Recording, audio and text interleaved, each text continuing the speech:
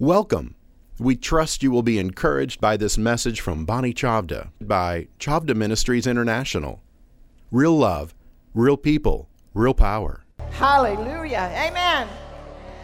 Thank you, Jesus. If you haven't greeted your neighbor this morning, go ahead and do that now. Give somebody a blessing. Thank you, Lord. When we come together, when we meet together in person, let us become more and more aware of the reality that we are dwelling in dual dimensions. And when the church meets together, it is intentionally for us to rejoice and worship together in recognition of the fact that we are not just in the earth. And we are not just speaking and hearing human words. And we're not just in the presence of present mortals. Because our Bible tells us that we have come to Mount Zion, the city of the living God, to Jesus the mediator, to God the judge, to the blood that's speaking better things, to innumerable company of angels, and the spirits of just men made perfect. Therefore, since we are surrounded, let us lay aside every weight, every anxiety, every speck of unbelief, every bit of discouragement, all fears, anger, bitterness, betrayal, rejection. Lay it down. Lay it down. Be free. Be free today. You are a new creation, created in Christ Jesus. In his death, you died. In his resurrection, you were created anew. And Jesus has come before he is coming. He has come into the earth beginning on the day of Pentecost, when from the completed work offered in heaven, poured out of the throne, the living person of God as the river of the Holy Spirit, that everyone who believes in him, which is a gift. Remember what Jesus told Peter. Who do men say that I am? No, but who do you say that I am? And Peter, by revelation, recognized and confessed. And that day, Peter's identity was also changed. You are the Christ,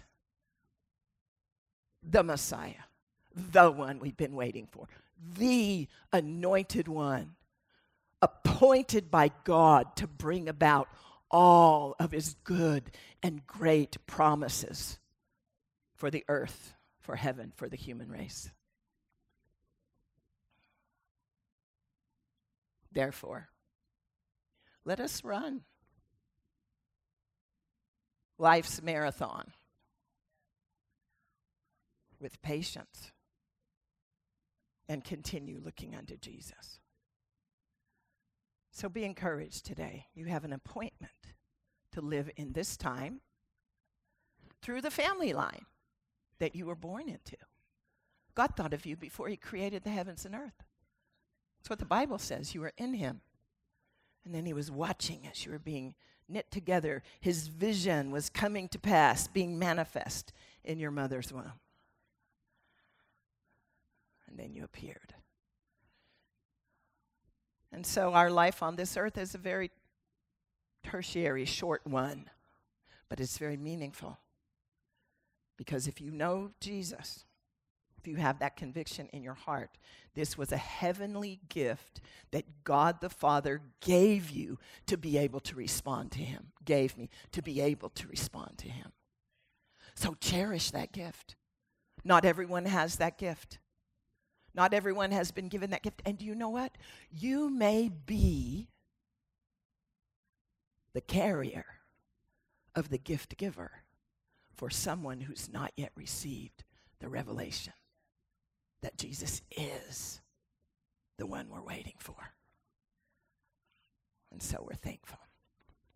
We are also very thankful this morning to welcome the Hoovers. Stand up. Mr. and Mrs. Michael. Yes, it's so good to see you. Welcome home. Welcome home. May God continue to give you the grace of, the grace of Jesus. He put a foot on heaven, put a foot on earth, put a foot on the sea and on the land, and you have a foot in two homes, both back in Indiana and here. But we welcome you, and we're delighted and happy for you. Praise the Lord. Amen. So let's all stand together. We are going to make a proclamation from the Word of God. And remember, the Word is alive. Say alive. It's active, full of power. It comes as a seed and produces what God has ordained. And the soil of every person's heart is a little different. When I was in Ashland, which, by the way, Pastor Mahesh was ministering there the last 2 nights, and I the previous 2 before that. And while I was there, Sister Debbie Garland gave me a Hanover tomato. Well, Hanover tomatoes are famous, and Ashland claims that it is the center of the universe. But what she pointed out is that the uniqueness of Hanover tomatoes isn't from a Hanover tomato seed, because there is no such thing. It's from a tomato seed, any tomato seed. But if you plant it in the soil of Hanover County, it's what's in the soil that creates that tomato. Come on. My word, says the Lord, will be like a seed that goes forth into your earth, and then it will produce what I've ordained for it to. Yeah. And along with that blossoming out, that rising, the gifts of the Spirit, supernatural enablements to think, speak, reason, discern, understand, know. That's why the church is the only hope of the world. There is no other light source. Only believers with the Word of God sown in them, in us, and filled, anointed, and led in obedience to the Holy Spirit. So, tell your neighbor, you have an anointing from the Holy One. Neighbor, make your calling and election sure. Amen. So, here we go. Pastor Mahesh and I, for the many years that we ministered in the third world, we learned by experience that when you stand and declare the Word of God, you're not just speaking into empty air. You're not just speaking at a human level. You're literally releasing this powerful, alive, active word into the spirit realm as well. Heaven and earth, angels, demons, principalities, powers, as well as the hearts of men, here to receive the word. All right? So this morning, priests, we are performing a priestly function as we make this declaration together. It comes from Psalm 34, and I believe that, here we go. All right. You ready? Together. I will bless the Lord at all times. His praise shall continually be in my mouth. My soul shall make its boast in the Lord. The humble shall hear of it and be glad. Oh, magnify the Lord with me, and let us exalt his name together. I sought the Lord, and he heard me, and delivered me from all my fears. They looked to him and were radiant, and their faces were not ashamed. This poor man cried out, and the Lord heard him and saved him out of all his troubles. The angel of the Lord encamps all around those who fear him and delivers them. Oh, taste and see that the Lord is good. Blessed is the man who trusts in him. Oh, fear the Lord, you his saints.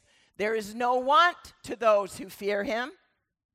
The young lions lack and suffer hunger, but those who seek the Lord shall not lack any good thing. The righteous cry out, and the Lord hears and delivers them out of all their trouble. The Lord is near to those who have a broken heart and saves such as have a contrite spirit. Where's the rest of 17 and 18? Same psalm.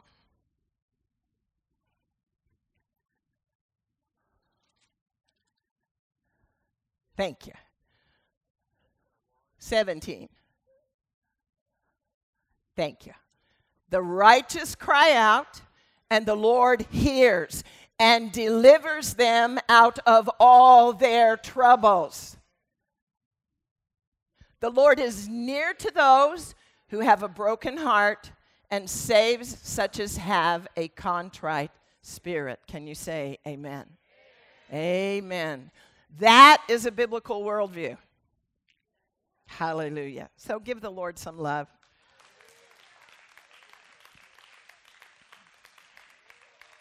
Now, as though you were looking directly in his face, in the face of God Almighty, meeting you this morning, tell him, say, Lord, I receive all you have for me. Pour it on me, Jesus. Lay it on me, Lord. Here I am. Amen. Amen. Thank you. You may be seated. The Lord answers prayer.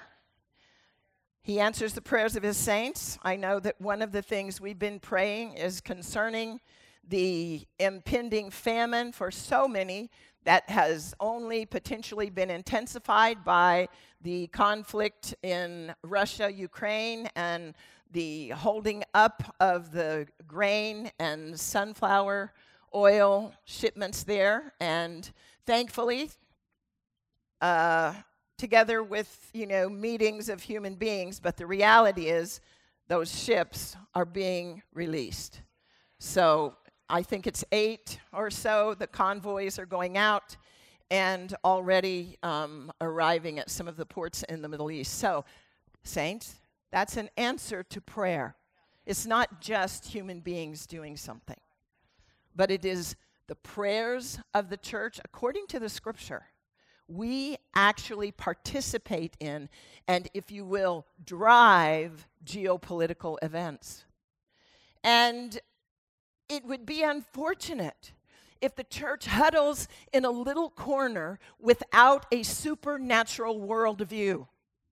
Because then we're only thinking about ourselves in human terms and maybe about our world in human terms, and it will be completely overwhelming. But that's not the revelation of Scripture. That's not the revelation that Jesus brought and showed to his disciples when he walked as a man on earth. He did very specific things, showing his ultimate supernatural authority in contest with the powers of darkness, over which he ultimately completely triumphed at the cross. But that wasn't the end of the story. Because without the resurrection, the cross would have no effect. But he is risen. He is coming. But he has come, and he indwells us. So, when I was in Ashland, one of the nights, in fact, the second night, the night I got the Hanover tomato, I was impressed to revisit the story of Naaman and Elisha in the scriptures.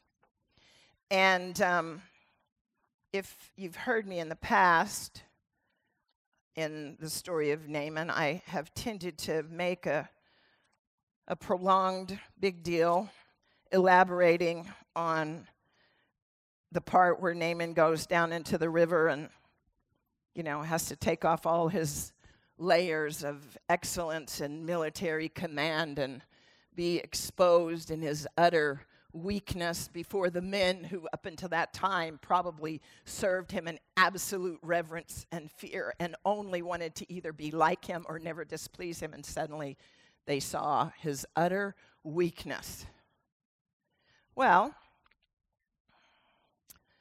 as I was preaching, in a moment, get ready. In a moment, I had this sensation of something pooling around my ankles. And so I glanced down while I was preaching, and I saw that my skirt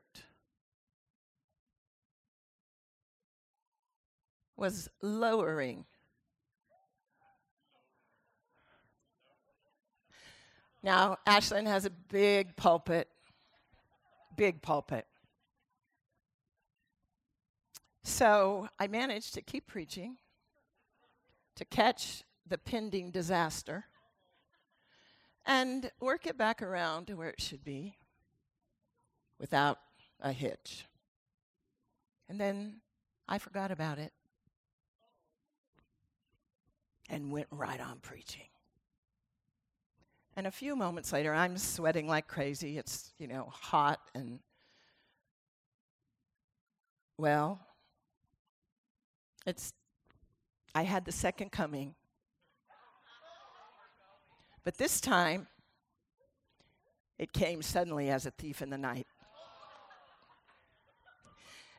And this time, the camera from the side view, sending out the live feed. It's true. I am not exaggerating this story at all. This time it came suddenly, and it was so suddenly that I actually felt it go, and I caught it right at my knee. Now, thankfully, I was fully clothed with undergarments, even as the priests were commanded to do so, and now I understand why. And in spite of the fact that my undergarments were all flesh-colored, that's the truth. So any of you who have assumed to have some kind of connection to me personally out of a sense of respect or thinking others respect me, that is over. And it's true. I caught it right here. And then the cameraman realized that they had caught it as well and quickly cut to the front. And at that moment, I turned because there was only one of the leaders, and this is the way Ashland works, one of the leaders that was still on the platform behind me, and it happened to be Brother Glenn Garland. And this time, I can't explain to you why, but I looked at Glenn like, what is happening? Do something. And so until that moment, any of the audience that didn't actually know what had occurred saw the look on his face, and then they knew something was going on behind that pulpit. Why did I tell you that story? I don't know.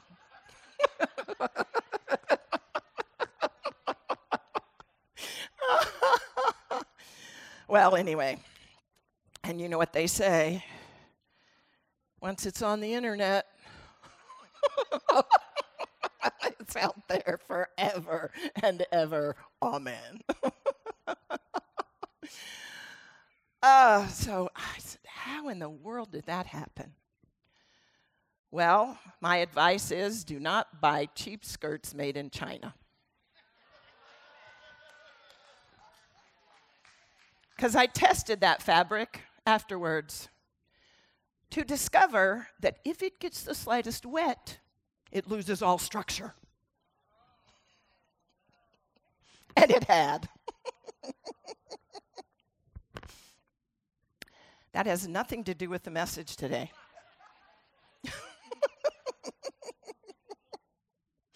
Except to say that I know all the more fully when the Lord says that his glory will be your rear guard, he means it. Thank God. Amen. Well, I love you guys.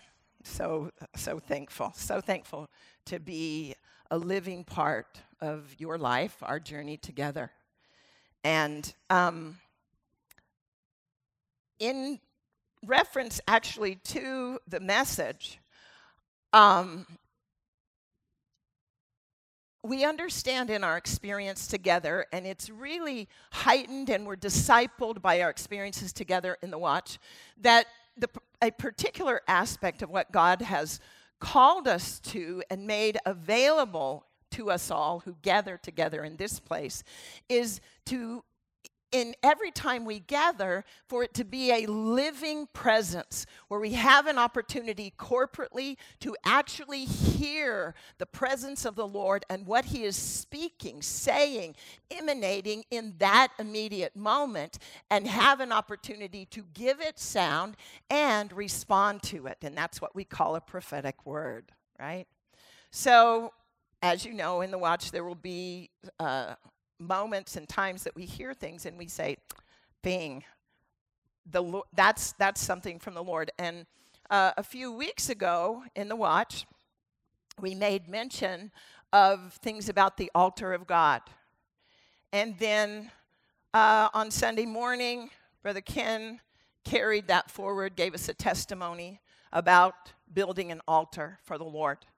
And interestingly enough, that same week, just a couple of days earlier, I had gotten a testimony and pictures from a young man that we have been loosely mentoring and maintaining a relationship with for about 20 years now, who supplies rentals to the oil flats, the oil drilling companies in Alberta, Canada, out in the wilderness, very blue collar, very depressed economically, all of that. But this guy has had a burning heart to preach the gospel, to be able to share the gospel with his community, with his peers, with that particular echelon of Canadian society, which, as you know, if you watch anything in the news, has been particularly suffering this last couple of years under the mode of their administration. And so he and his wife decided to initiate and launch their ministry called The Altar. And the event that they planned was called Away in the Wilderness.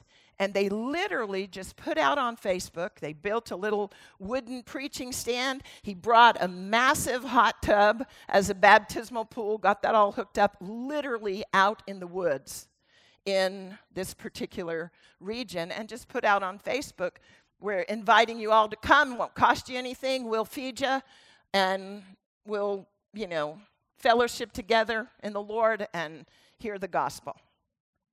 They had 1,700 people show up. 271 people were water baptized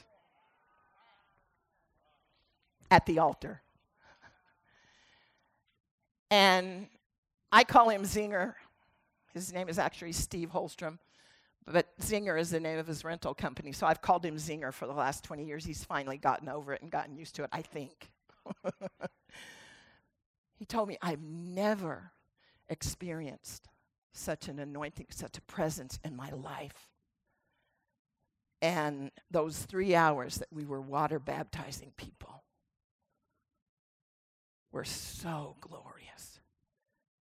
It's all worth it. It's all worth it.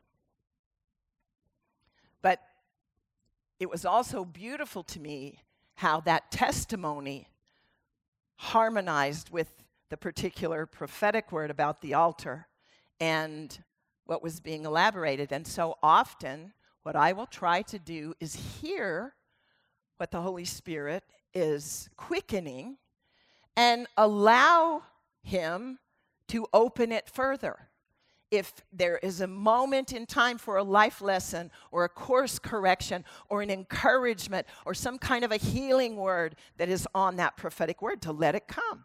And so I decided to just go and refresh my mind on altars in the scripture. And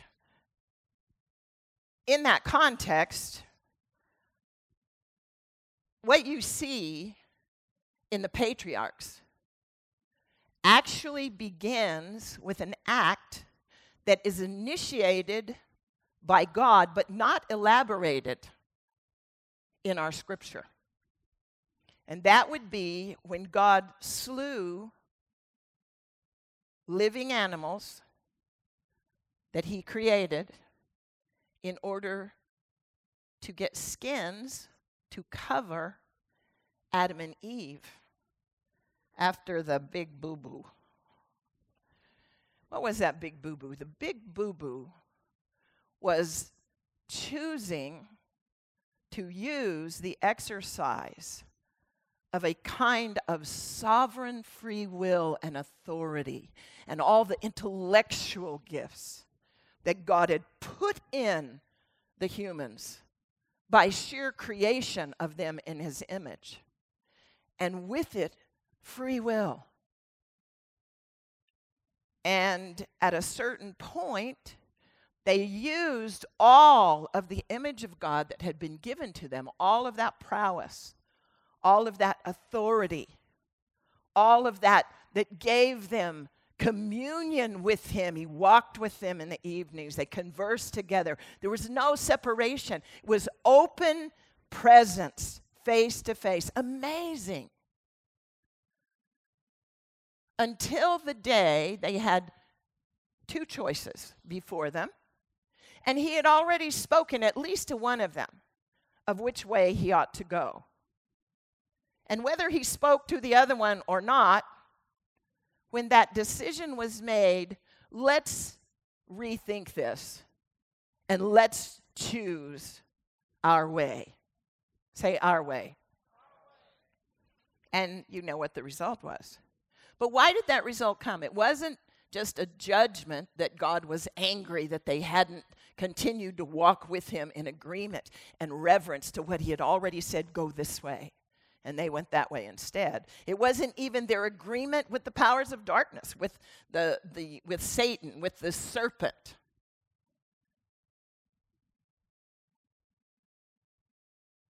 It was that it loosened, it triggered, like an epidemic, the possibility of every human generation after that making the same mistake.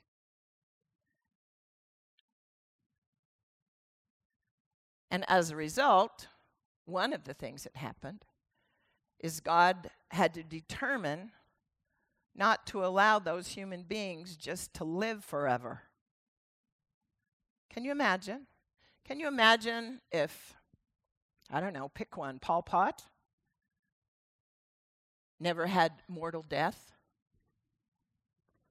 How many more millions would have suffered and died? So there are all kinds of examples. It was a means, death was a means of at least temporarily pausing wickedness and evil that humans were able after that to choose. There are three events that are significant in the original evolution of the revelation of God in relation to the human race. And they all happen right in Genesis. And those three events are the one I just spoke of. The second one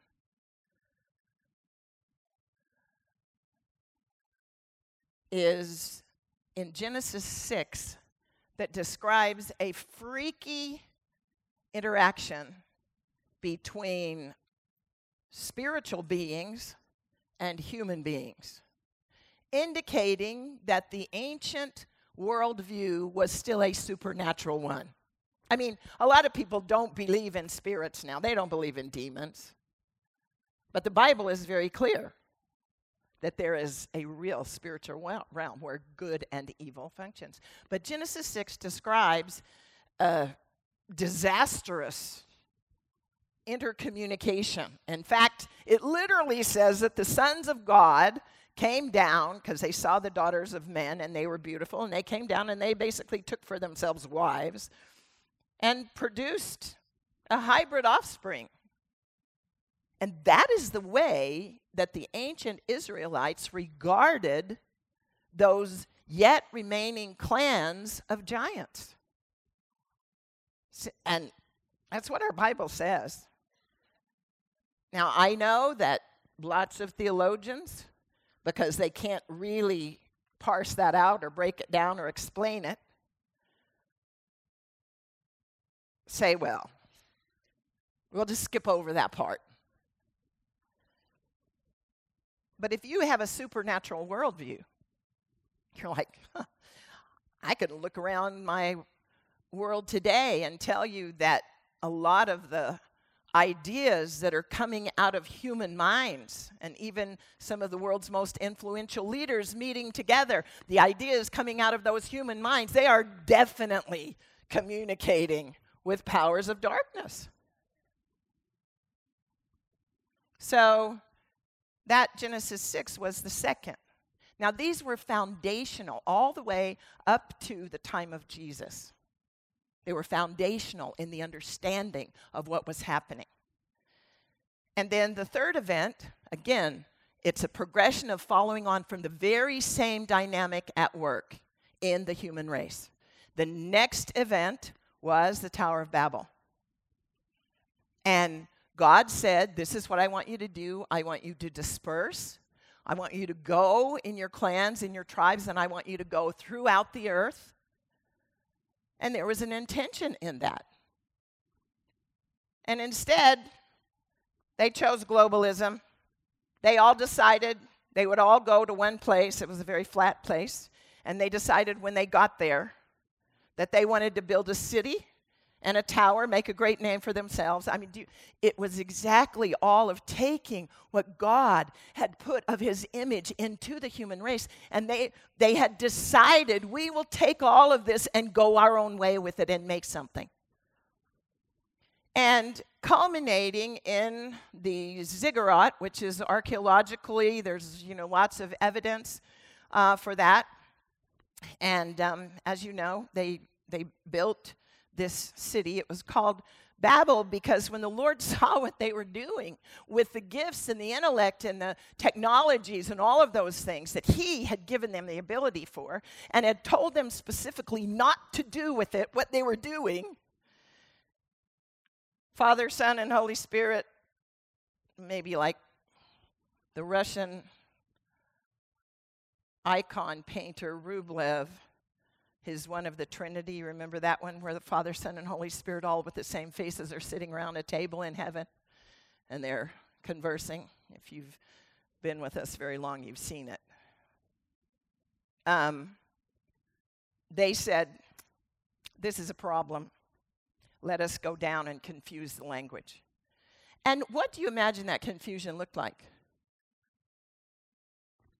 A bunch of hot debate.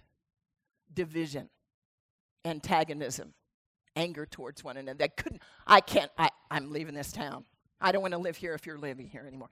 God literally gave them over to the lowest of human impulses to break up that idea that they have. But think for a moment of what they were building with. How they were building. And the Bible says very specifically that they were creating bricks and firing them, and they had created asphalt and mortar, and they were putting these things together and building this great edifice to reach up to heaven to make their name great. So there was and in fact, it was the reverse, the opposite of anything initiated by the Lord. And that was the key. If God had told them to build that city, even to use their technology and all the things that he had given them, if he told them to do it and they'd done it in response, the result would have been different. But they were doing it out of their own imagination, their own thing, and that together they felt empowered and supreme.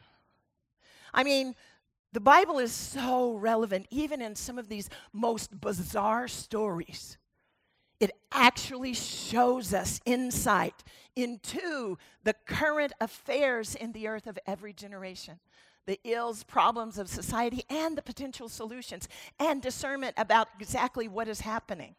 And so we can learn, from all of it. But if you follow the narrative of God on from there, God comes, as he did to Noah, when the wickedness and all of that self-thinking had also turned into violence. I got a video yesterday from people who live in a region of the U.S. that's been in severe drought. It's actually desert, but it's been in drought. And suddenly, rains have been coming, and they videoed a literal river washing through the desert and, sent it. And as I looked at it, I said, man, anything is possible with our God. His word says he makes the desert bloom. So even in a societal way, when it seems that everything is dried up and there's no good fruit anymore, God can send the rain of his Spirit and create a river that makes glad the city of God. Right? So, Noah, God said, look, I can't take any more of this. I'm just going to drown them all. If you can imagine, it was pretty bad. I confess to you, there are times you see little 13 and 14 and 18-year-old boys beating up a 70-year-old woman, breaking into her house, stealing her watch and purse, and nothing happens to them. I'm just like, take those kittens and just put them under. It's like, I remember when I was a kid, Shirley Temple, one of the Shirley Temple movies was, during the Confederacy in the Deep South, and Shirley Temple and these little kids are playing, and she's playing the preacher, right? And they go down to the river, and she takes one of her little playmates and takes him into the river and dunks him and brings him up, and he's just sputtering and, trying to breathe. She said, "Are you saved?" And he goes, and she dunks him again. She brings him up. She says, "Are you saved?" And she puts him down again. He comes up the next time, and she said, "Are you saved?" And he's kind of like what happened to Naaman. In fact, a lot like what happened to Naaman. But there is a theme of altars, because when Noah and his family were saved out of the flood, which was initiated by God, even as the altar sacrifice worship had been initiated by God in Adam's family, that was the problem with Cain. Have you ever wondered, what's the problem with Cain's offering? It was because they already, and maybe our Bible isn't specific about all those in-between details, but God had initiated, by what he had done for Adam and Eve, a way of worship. And it was a way of responding to him. And Cain decided to show off his prowess instead. I mean, his father was an amazing gardener, an exquisite farmer. Cain had learned. Abel's probably laying around half the day and, taking care of a few little bat. But God had initiated a prescribed way to respond to him. And when Cain chose to do it his way, God said, no. And Cain didn't like that. And God said, Cain, if you would be corrected, good. But if not, sin is like a crouching demon waiting to take over you.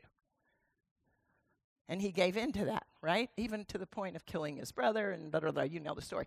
But in the middle of all of these stories, if we had been there as eyewitnesses, we would have been very aware of the centrality of God-initiated worship and man's response in relationship to him. The idea of the altar. The ancient Hebrew word is literally from the word slaughter site. So God did the first one. He covered Adam and Eve. That initiated the way that man was to continue to relate to him when the veil was closed. And it was by hearing the word of the Lord, meeting him in a place that he had ordained, listening to his voice, and responding with a memorial, yes, Lord, I hear and I respond. And so that's kind of a picture of ultimately what would come in the gospel. God's ultimate redemptive promise.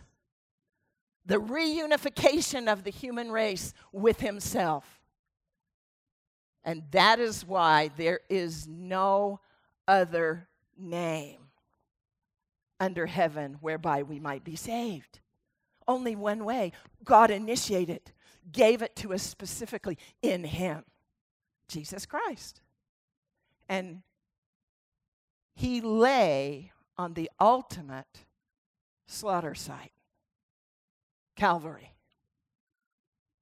on Mount Moriah, outside the city of Jerusalem. And if you follow the journey of God coming to that climax, coming to that pinnacle, you will find him in those altars of the patriarchs, leading all the way through Noah,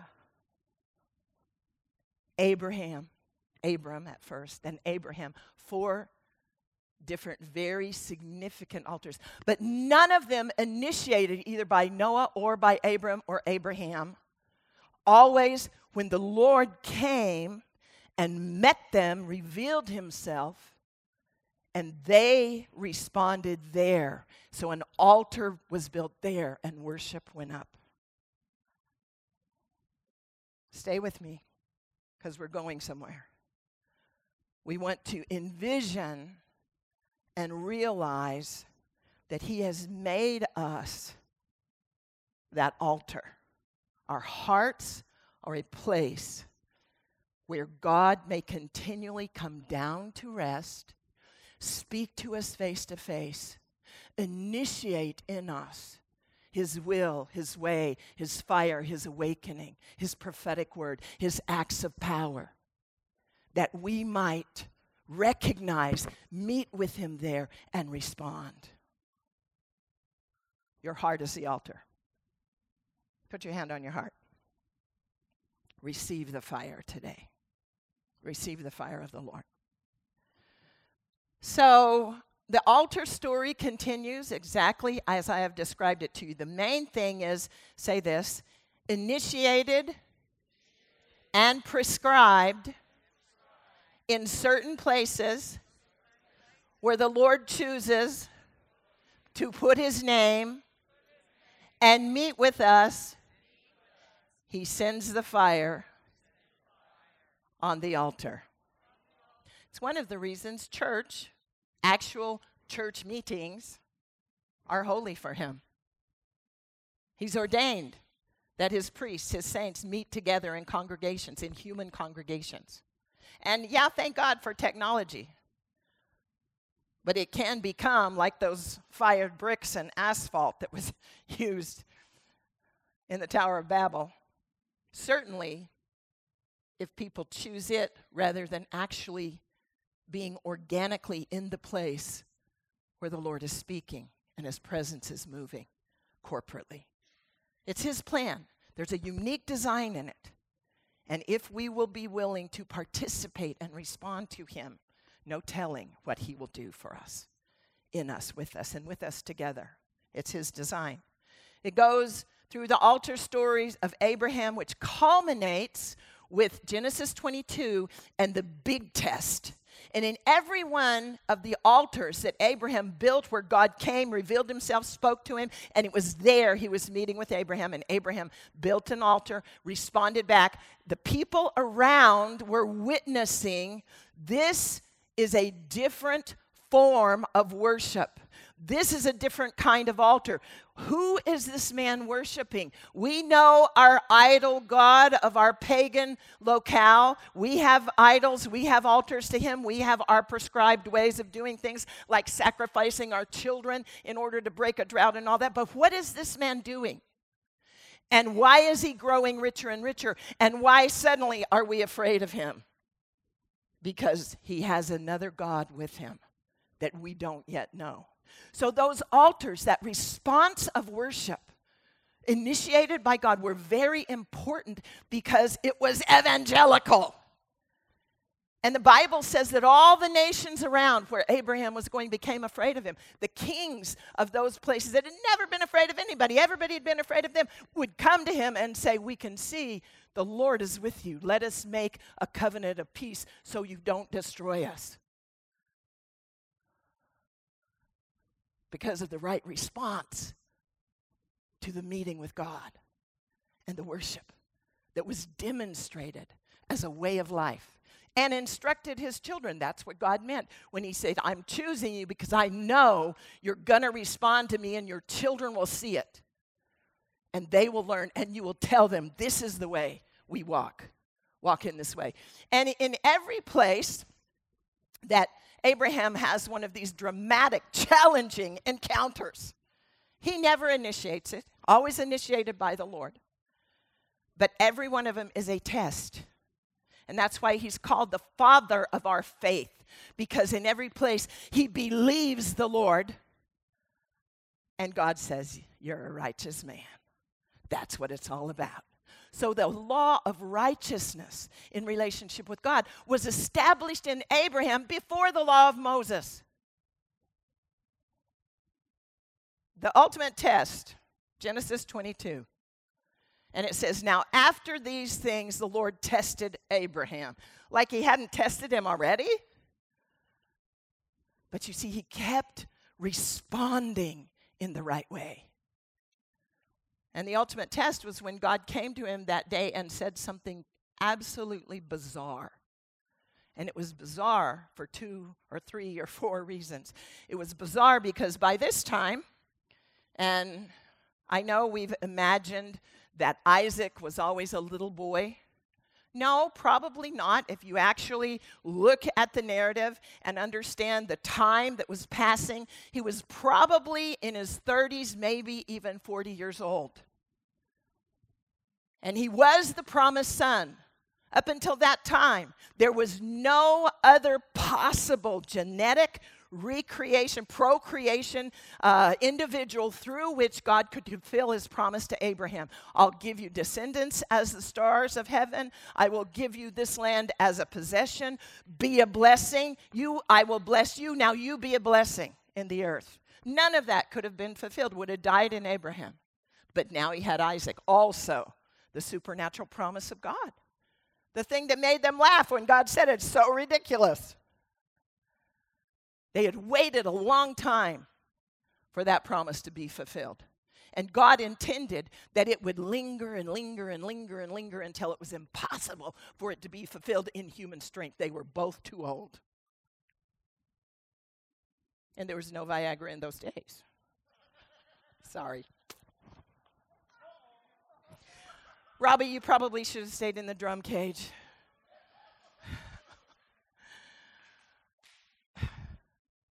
But he waited till it was impossible in the natural. And sometimes he does. Sometimes he does. And so now everybody, Abraham knows, hey, I can go in peace because the lineage is going on. The possession of the land, the fulfillment of all the promises. And then God appears to him and said, Abraham, yes, Lord, take your son, your only heir, the one you love, and go to the place that I will show you, and offer him up there. Do you know that was the ritual of the pagan idol worshipers, influenced under the overlord of demonic powers? But this relationship of, if you'll allow me, friend to friend, father to son, that had been developed over those years. Abraham knew the thing to do is just to say yes and begin going. And it says early the next morning he got up, he saddled his donkey, he took wood, he took fire, he took his son, he took a couple of guys with him to carry the wood and all that kind of stuff, and set out. 3-day journey. Abraham liked the first thing when God called him out of Ur, right? So now in a way we're full circle, but this time, go to a place I will let you see. Lord, where are we going? I'll show you when we get there. How would he know? Because he had learned to know the presence of the Lord and respond to his voice and respond quickly. And so 3 days journey, God brings him to a mountain called Moriah, actually. It means the mountain of seeing. Think about that for the mountain, the place of revelation, the place of understanding everything. And it was a mountain range on a hill just outside an existing ancient city called Jebus. Happened to be the city where Abraham stood in the gates of that city, and a priest named Melchizedek met him, and they made a covenant. And little did Abraham know on that day that even in him was the future lineage that would own that city, and it would be called Jerusalem. See how little acts of faith in response to the presence and word and leading of the Lord in our lives can have generational geopolitical impact. Could you believe? Abraham was just a man. Could you believe? And let your faith be stirred up to trust in the Lord, to devote yourself to learning the art of hearing and recognizing God and quickly obeying him. So they get to this place, and Abraham makes that amazing profession of faith. It said he told the 2 young men that were with him, basically, you stay here with the donkey. The lad and I will go yonder and come back to you. That's why the New Testament says that Abraham believed in the resurrection. Abraham believed God, and it was counted to him for righteousness. Let your heart be encouraged today. Abraham went up on that mountain. He built an altar according to the prescription of God. And this, I want to say, you can read about it in Exodus and in Deuteronomy. I think it may be Deuteronomy 24. I'm not for sure on that. But there is a specific portion of Scripture later in the law that is called the law of the altar, where we see prescribed exactly how the Israelites were to build their altars. And it was a direct antithesis of Babel. No square bricks, no human technology, no asphalt, not according to your design or your initiation. An altar of earth, no hewn stones. So in building these altars, God was contradicting the overlord power of demonic forces that was influencing the human race to create their own way. Altars. But I hope that you can see how that brings us to the realities of the gospel. And why the gospel isn't just a religious system, it is a revelation of the undoing of all of the ancient curse.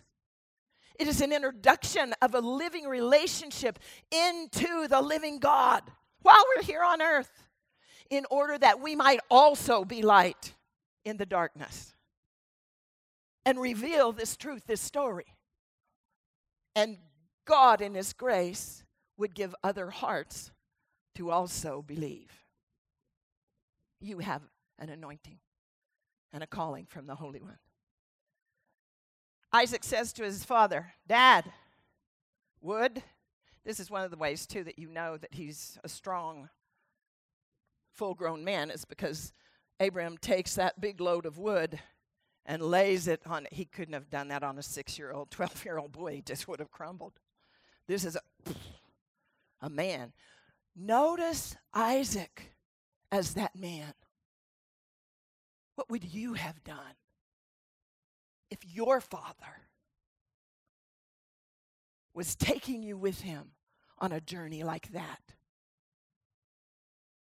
Isaac's saying,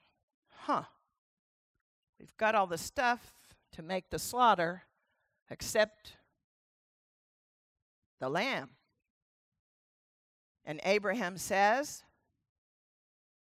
the Lord will provide for Himself the slaughter, the sacrifice. Oh, Jesus. We are so blessed that God has shown it. This is a biblical worldview we're talking about. We are connected to a long history of being favored and chosen, a holy nation, a peculiar people, called out to be priests and kings in the earth. They build the altar, and then Abraham begins to tie up Isaac. In real terms, Isaac could have said, no, I refuse. No. He gave himself to the bonds, trusting his father. This is an incredible, redemptive revelation of God and man in every way. And they certainly did not know that they were doing anything other than just obeying the word of the Lord in that moment. They didn't know that they were a literal redemptive picture of God the Father coming in future generations to that very spot with His own Son, having bound Him through the Romans and nailed Him to a cross, creating an altar, a slaughter site in that same spot that would ultimately release the human race, past, present, future, from the wages of sin and death. Could you believe that your obedience to the initiation of the Holy Spirit in your life could possibly be an active part in God's grand redemption narrative? Oh, Christian, you must believe. The Apostle Paul said, God thought about you in advance. He preordained when you would live and where you would live in order that men might seek and find the Lord. You have an anointing, an election and a calling from the Holy One. Make your election sure. So Isaac is on the altar. Abraham has the knife. The fire is already going.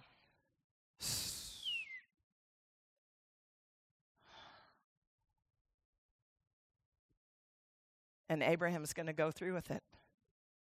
He raises his hand. And listen, when you would possibly raise your hand with a knife in order and put your, he's not doing it, like, oh my goodness, am I going to do this? No, I'm obeying God. I'm going to get this over with quickly. And suddenly, say suddenly, the angel of the Lord, friends, look at your Bible. It's with a capital A. Do you know what that is? It is a Christophany. There are several of them recorded in our Bible. It is the pre-incarnate Son of God met Abraham and his only son on the mountain at that altar that day. And it was Jesus that took hold of Abraham's hand.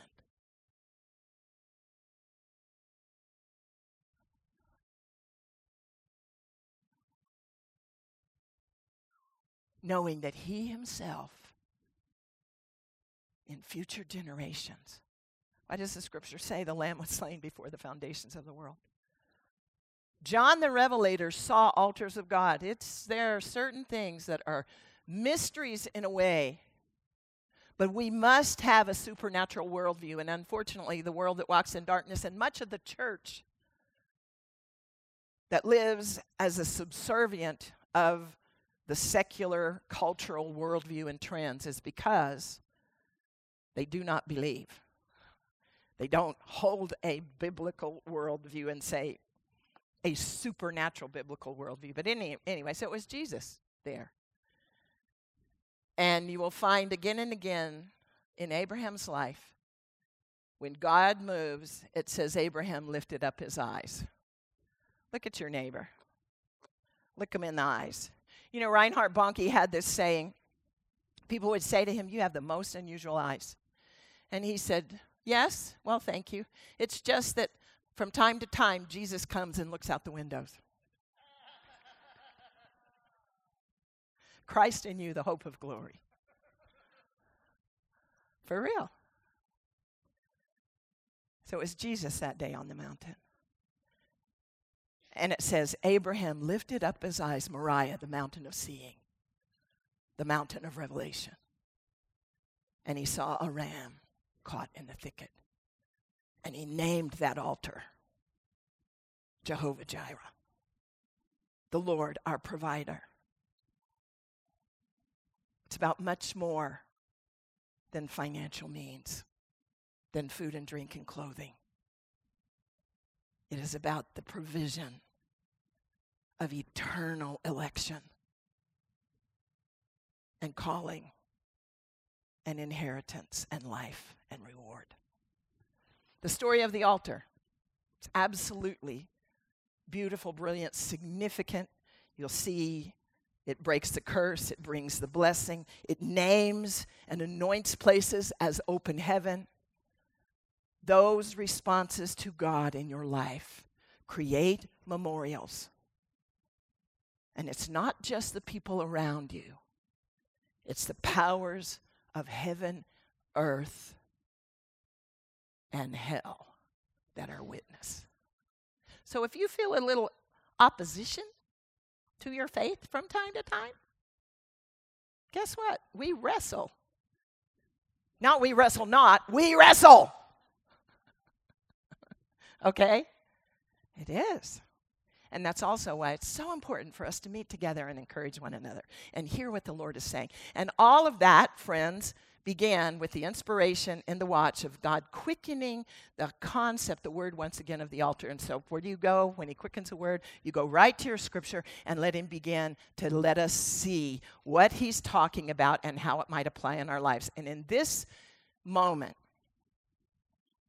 God is speaking to us prophetically concerning the altar of our heart.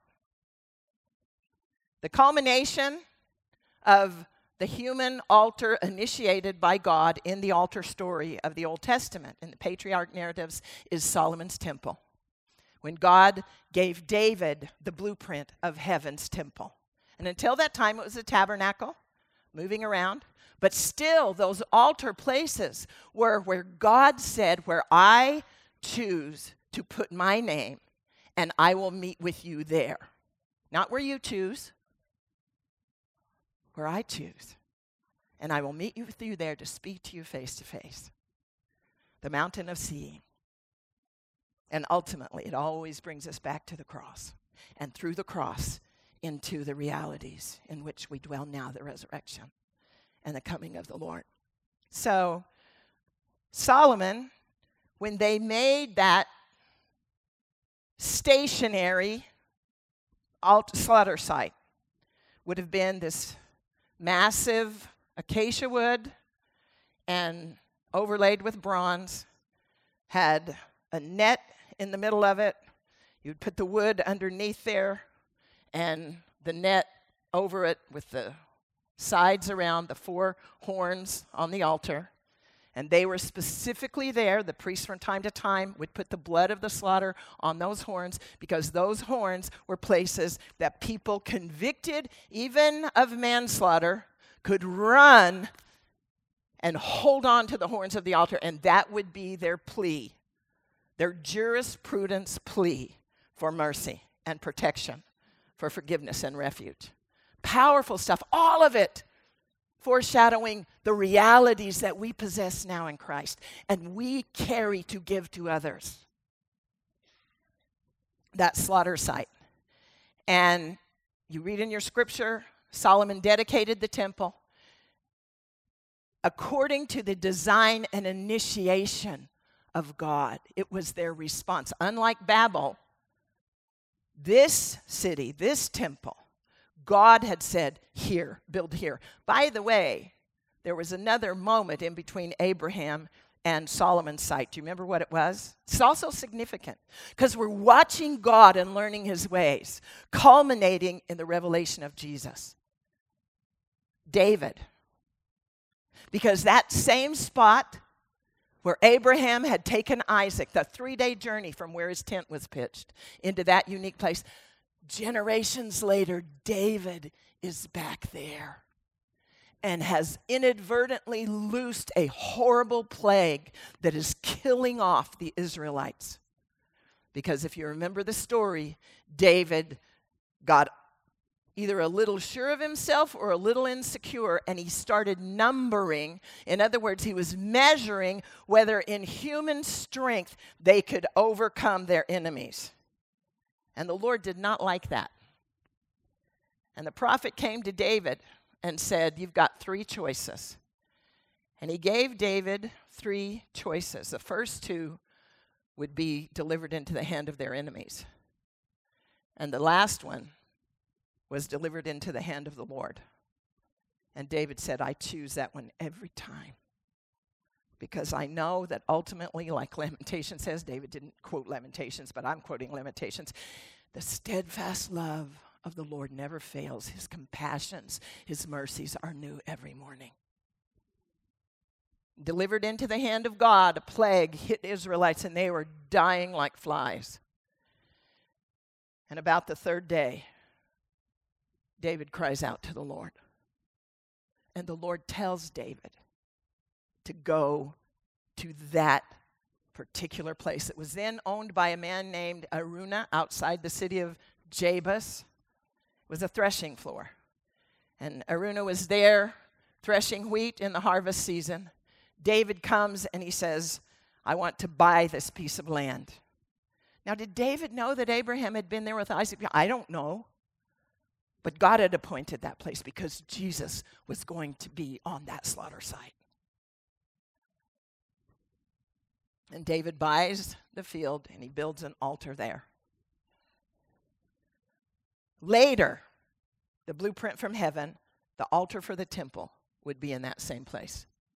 It's a beautiful story. I hope this inspires it for me. You know how I am about the scripture and about the real narrative of the Bible and imagining, thinking of ourselves as real human beings in these stories, and let it also inspire us in our real human life according to that kind of grand possibility that God is with us and he's doing something marvelous in and through us and in our generation in the boundaries wherein we dwell.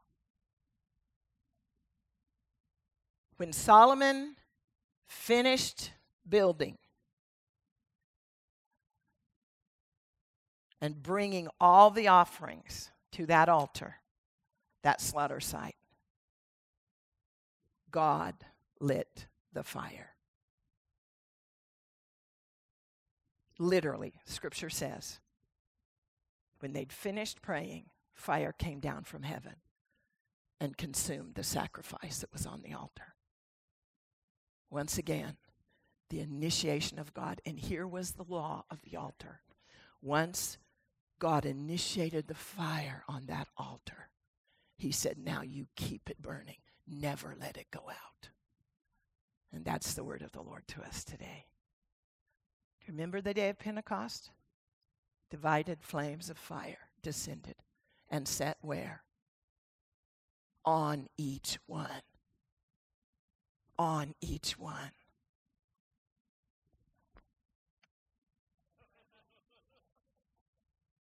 The old revivalists, the Jeffreys brothers, Scotland, Wales, UK. Are you burning? They would ask the little children, are you burning, son? Daughter, are you burning? Divided flames of fire. What, do you see the story here? You have been caught up into this grand, epic narrative with the Creator God and his plan for the human race. It's not just about you. And friends, this is not just a self-help book. It's a revelation, an instructive, powerful, alive, active revelation. And we're being enfolded in the ongoing story. So I want to ask you today concerning the altar of your heart. Are you burning? Are you burning? And yes, this was the message more or less that I was preaching when I lost my skirt.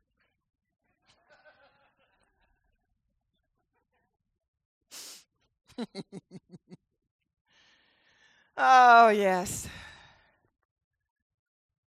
Thank you, Jesus.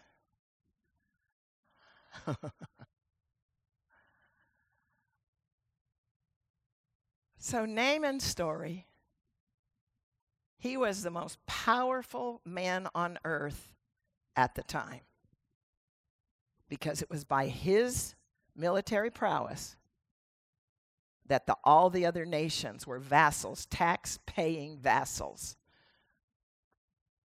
of Naaman's king. And the Bible says that king leaned on Naaman's arm, leaned on the arm of strength and prowess that Naaman had. But Naaman had a problem that all of his human prowess could not address. He was a leper. And it's quite likely that nobody knew it except Naaman and the people of his immediate household. And in one of the terrible raids that Naaman had conducted in Israel, he had abducted and probably killed her family members, but abducted a little girl, and she was a slave in his household. And one day, she said to Naaman's wife, you know, there is a man in Israel who can heal him. It calls her a servant. And you see the word and the way of servants, different ones throughout the story of Naaman, that are participating by literally a life laid down, choosing a higher way than their own will. Would you, if you were an abducted little slave girl, would you, if you held the secret for the man responsible for your condition, if you held the secret for his healing, would you have said? Or would you have inside waited with happy, hopeful glee for the day that he was going to die? But again and again in that story, it's the servant's word that comes and turns the way and brings it to its ultimate fulfillment, which is, of course, Naaman dipping in the river 7 times. And so maybe today, watching at home here in the sanctuary, you may be on the 2nd or 3rd dip, or 4th or 5th. What test, what time has this revisited your life? Since we are surrounded by so great a cloud of witnesses, therefore let us run with patience and endurance and gain the prize, not turning back. I know this morning God is initiating fresh fire on your heart and mine. So let us respond.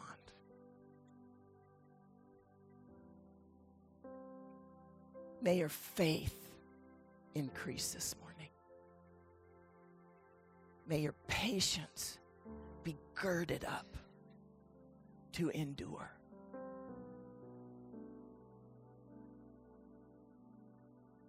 May all rejection, self-centeredness, fear of man, uncertainty, brokenheartedness, disappointment, anger,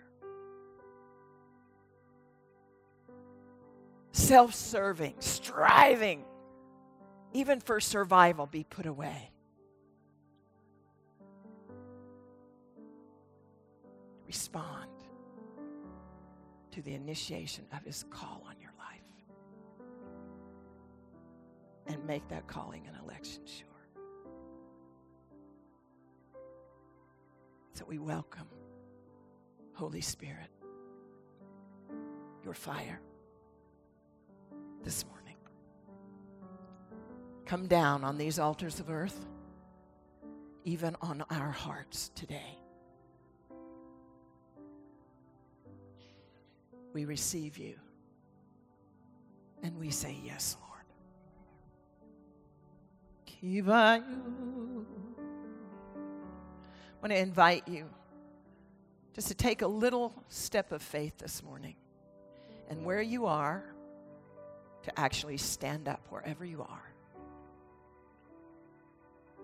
Not by my word, but in the opportunity or possibility that just like when God spoke to Abraham and tested his heart, it says that he got up early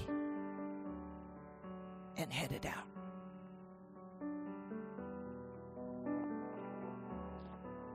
And in your yes to the Lord this morning, we welcome. Lord, we welcome. Say, Lord, I welcome your fire today. Go ahead and just release your worship, your prayer, your confession. Speak to the Lord this morning. There's nothing you can say that will offend or surprise Him. Speak to the Lord. Because today, my friends, let us lay aside every weight and any sin that so easily makes us stumble or draw back. It's as the writer says, we are not of those who draw back, but of those who press forward, even to full salvation. For our God is a consuming fire. Let your fire fall.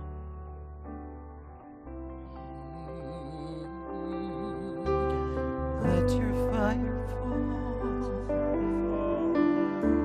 on this altar. Let your presence rest in our hearts. Let your fire fall, purifying, holy fire in our hearts. Let your fire fall. Let your fire fall. We hope you enjoyed this message. To order more great resources by Bonnie Chavda, visit us at chavdaministries.org. For a full catalog of our products, you can call us at 1-800-730-6264. God bless you.